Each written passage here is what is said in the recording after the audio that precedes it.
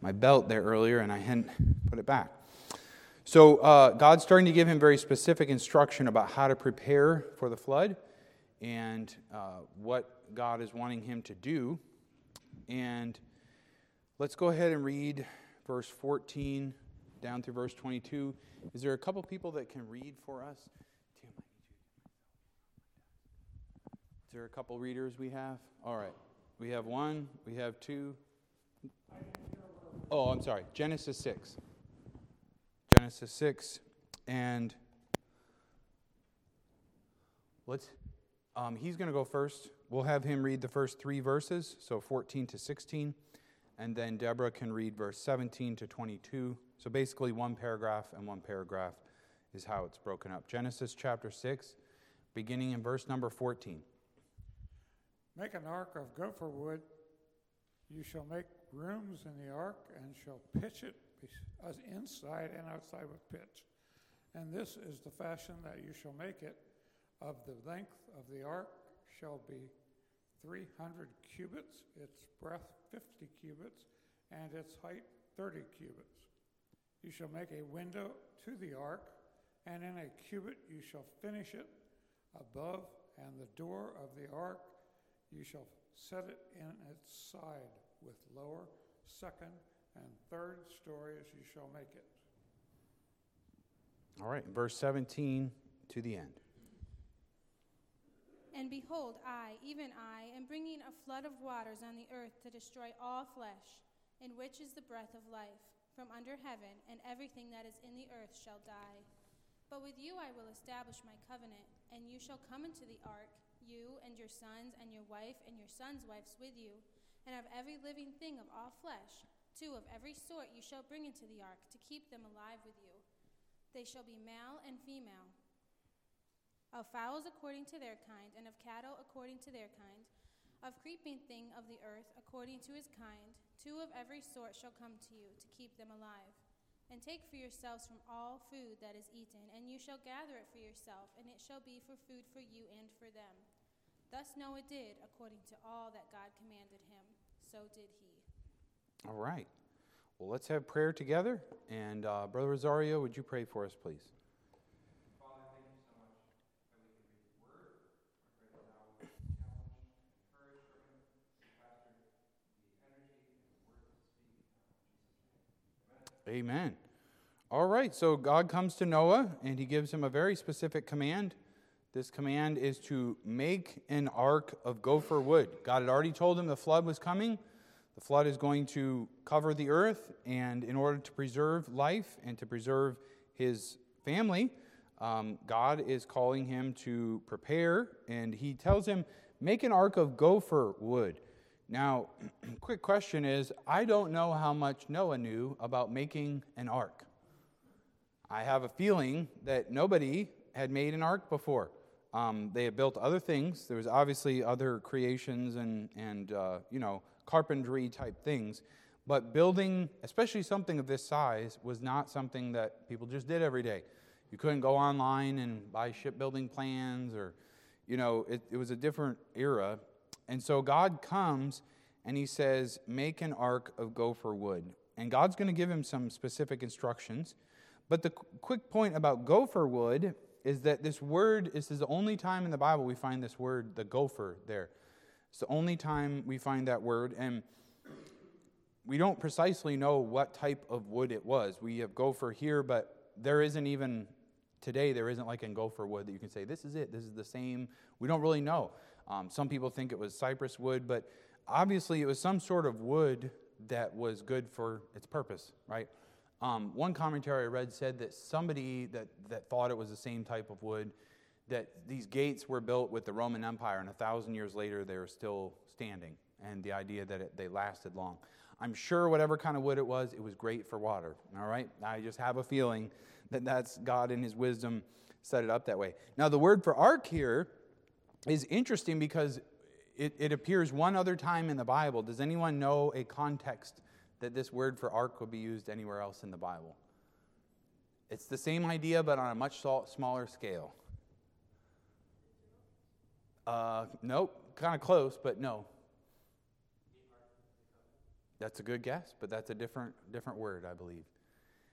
It has to do with when Moses was put in the basket. The word for the basket is the same word for the ark here. So we generally think of boat when we think of ark. We think of boat, but others have suggested the word barge and box. And if you've seen a relatively good description of the ark in drawings or in a picture, or has anyone ever been to the Ark Encounter? I've been there. How many others have been there? Okay. So they have their take on that, and I think it's very reasonable what they have there. They're certainly much more, they thought about it a lot more than me, okay?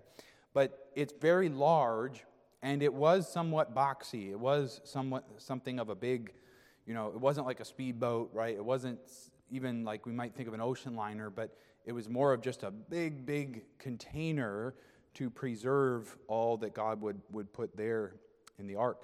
So it was meant to sustain this storm. It would float.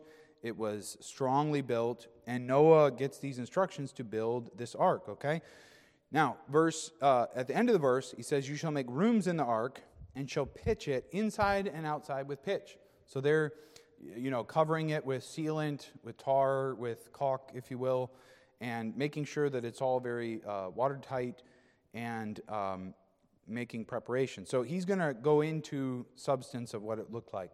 In just a minute, we'll get there, but I wanted to ask this one question, and that is, some people try to teach that this flood was not a worldwide flood, right? They say it was just a local flood.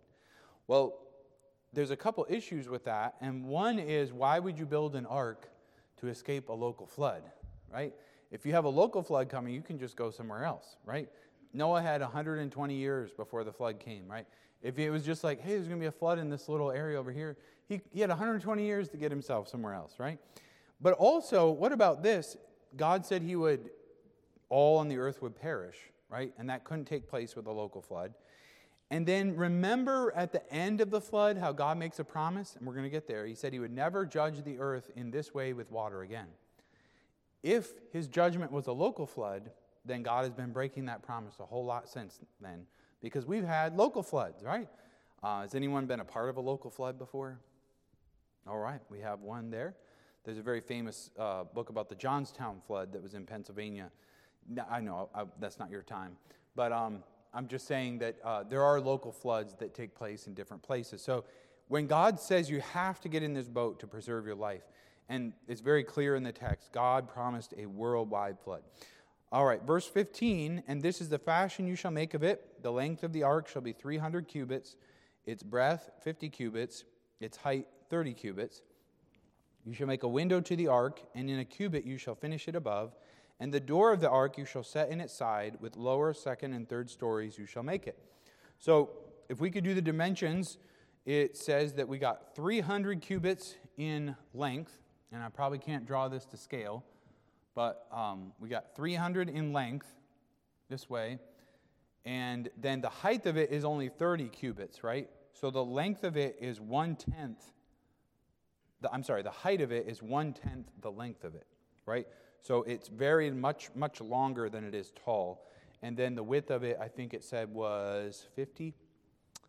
Is that right? It's 50 cubits, all right? So if I'm a horrible drawer, but just stick with me here. We'll do it like this. And then you got to connect your ends. All right, I'm so great with my boxes here, aren't I? Man, for this I went to college, okay? And then you got to connect your tops here. Where's my other corner? There it is. All right, so we have a very long box. He built it much better than this, okay? But you get kind of a feel, right? 1/10 as high as it is long, and it's 50 cubits wide, which is 1/6 wide as it is long. And you get this feeling for this this is a very large thing, all right? Now, it says cubits, and the cubit is a measurement of that era. We don't use cubits anymore.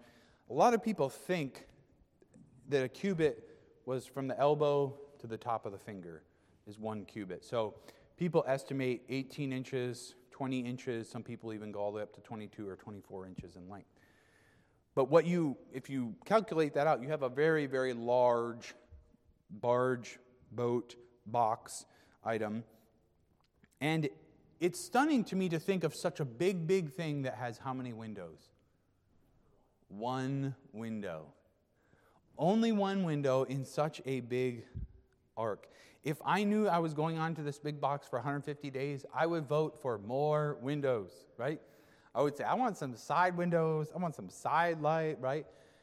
I've thought about this. Why did God say only one window? And where was the window? The window in the ark was up on top. It was up above. And was it a safety thing? Was it because people would try to break the windows to get in the ark when the water was coming? Was it just to not have to see some of the awful things going on outside? Others have suggested that it was to make them look up to God, and when they thought of getting out, they had to look up to the sky. So we don't know precisely why, but it is interesting how specific God is here. This is what I'm giving you. Sometimes, can I just remind us that when God only allows us one option, or seems to limit us in some way, and we look at others and they have lots of this one thing, or a lot more opportunities, or whatever it is, we need to remember that God sometimes has a purpose that we don't always see.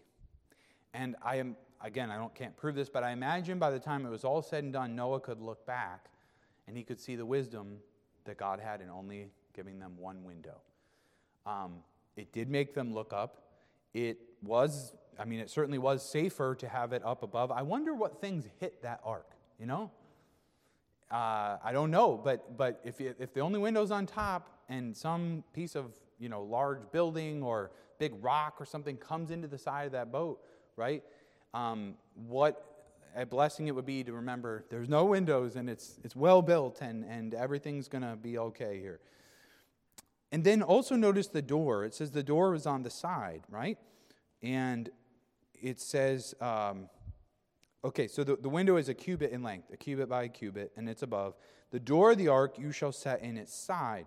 So there's one door to the ark. It was on the side part of the boat or the ark.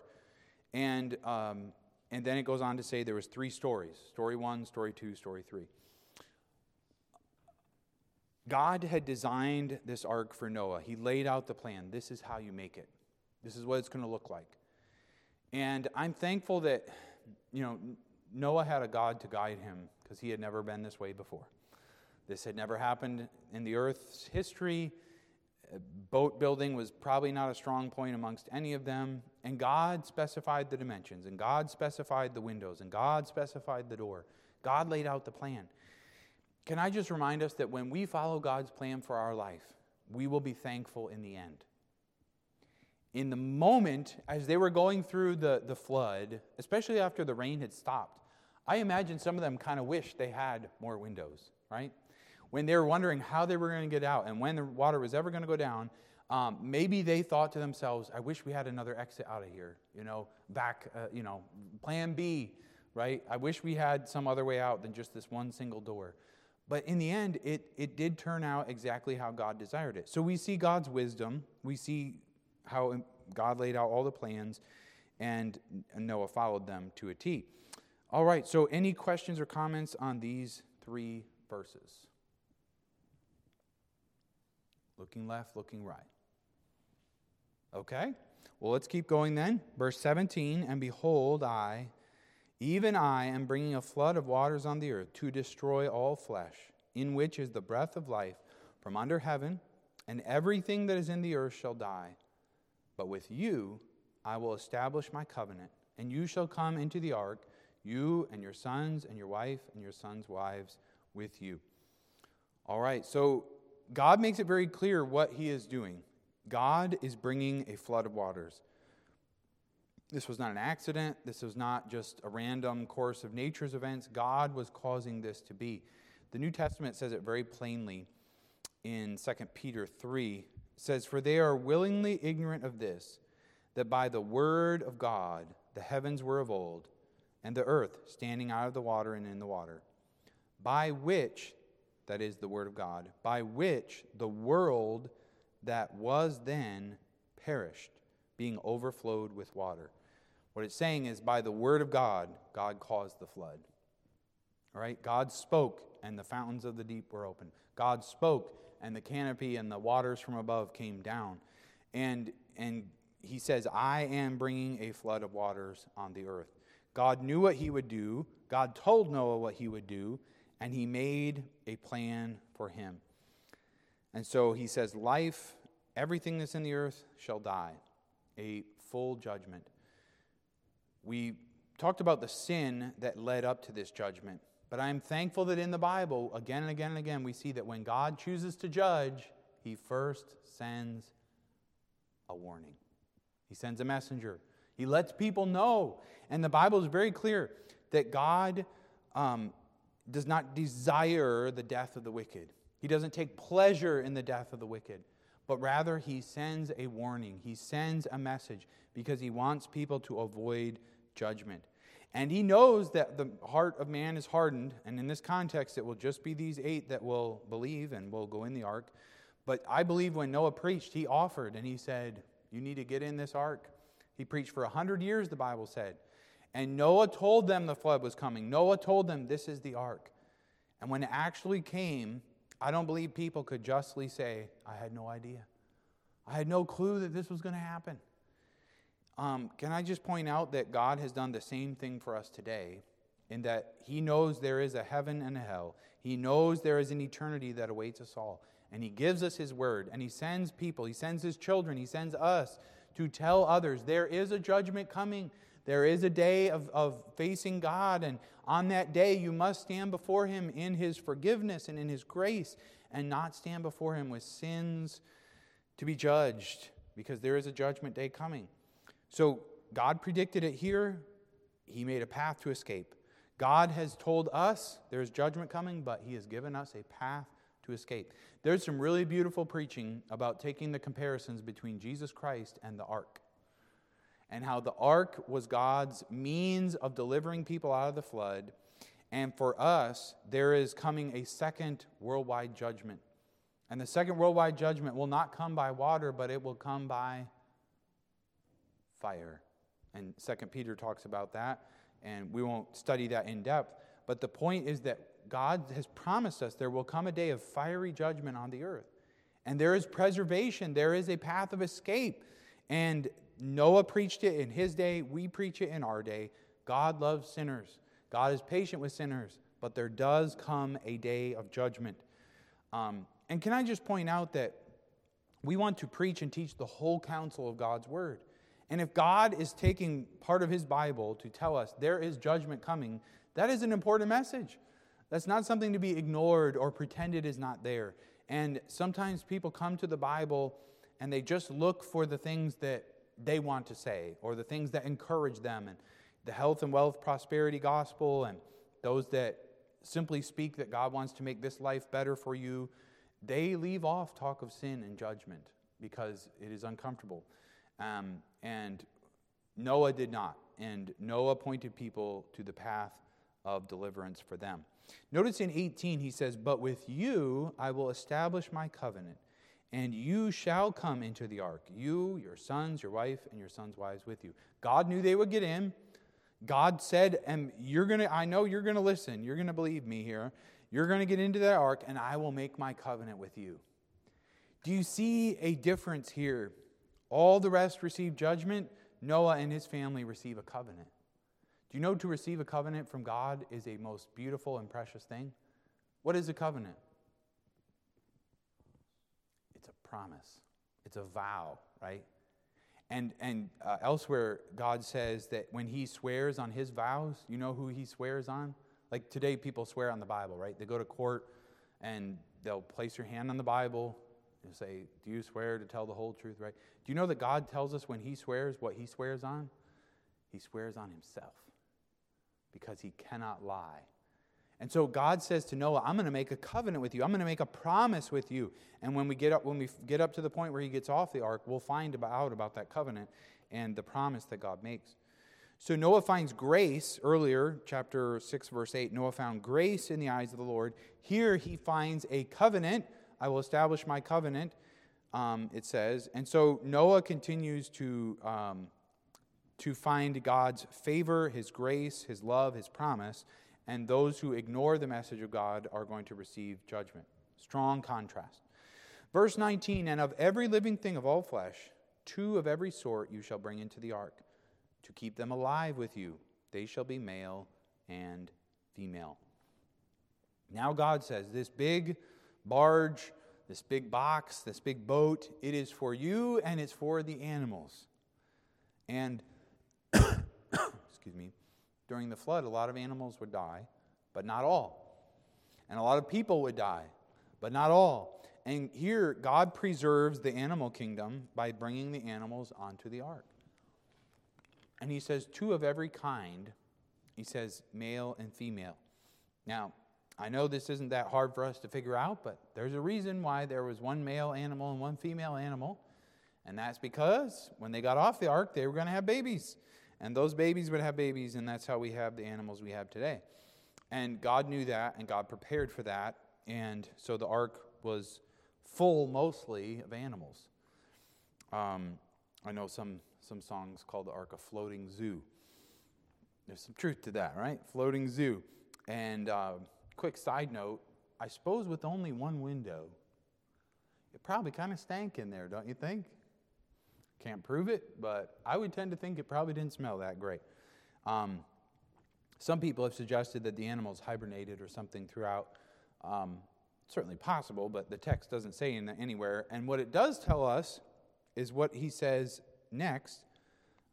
Verse 20, of fowls according to their kind, and of cattle according to their kind, of every creeping thing of the earth according to his kind, 2 of every sort shall come into you to keep them alive.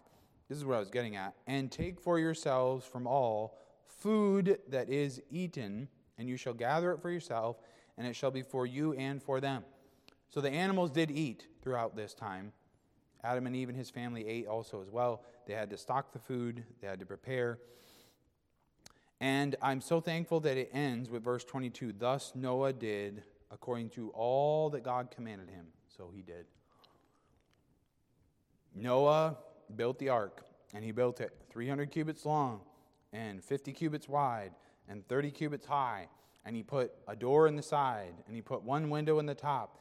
And he made preparations with 3 floors, 3 stories in this ark. He made rooms in the ark. And everything that God told Noah to do, Noah did. And the obedience that Noah offers during this 100-year period, it also says he preached. So he built and he preached. He preached and he built. And so there was preaching happening and there was building happening. A lot of people think his 3 sons would have helped him. But if you think of how big the ark was, it makes sense why it took so long, right? He didn't have power tools. He didn't have some of the grandiose things we would have. And so he, and perhaps he and his sons, had to build this massive boat. They had to prepare it. And the Bible tells us Noah obeyed. According to all that God commanded him, so he did. Can I remind us that there's always coming something in the future whereby we'll be thankful we obeyed today. When the rain came down, when the waters came up, and when that boat started to float, and they heard whatever was going on outside, did Noah think to himself, man, I wish I just ignored what God said? No. But you know when he might have wished he had ignored? Was 50 years in, when the boat's halfway done, when people are making fun of him, right? When other people are like, you are crazy and insane, Noah, and nothing's going to happen, and we've never had any rain, and all those other things. And I just use that to encourage us in this, is that obedience always turns out for the best, sooner or later. Now, sometimes obeying makes it harder for you in the short term, right? And enduring the mocking crowds or the doubts of others, that was a hard thing. But the day came where Noah said, I'm so glad I obeyed the Lord. I'm so glad I did what God wanted me to do. And let this be an encouragement to you, especially if you're facing difficulty for doing right, that someday you will receive the reward of your obedience. And we know that going to heaven is not a reward for obedience. It's a gift of grace. But what I am saying is God sees. And there will come a day of reward, a day of realization that it was worth it to obey the Lord. All right, is there any questions or comments as we wrap up chapter 6? All questions welcome. All comments welcome. Okay.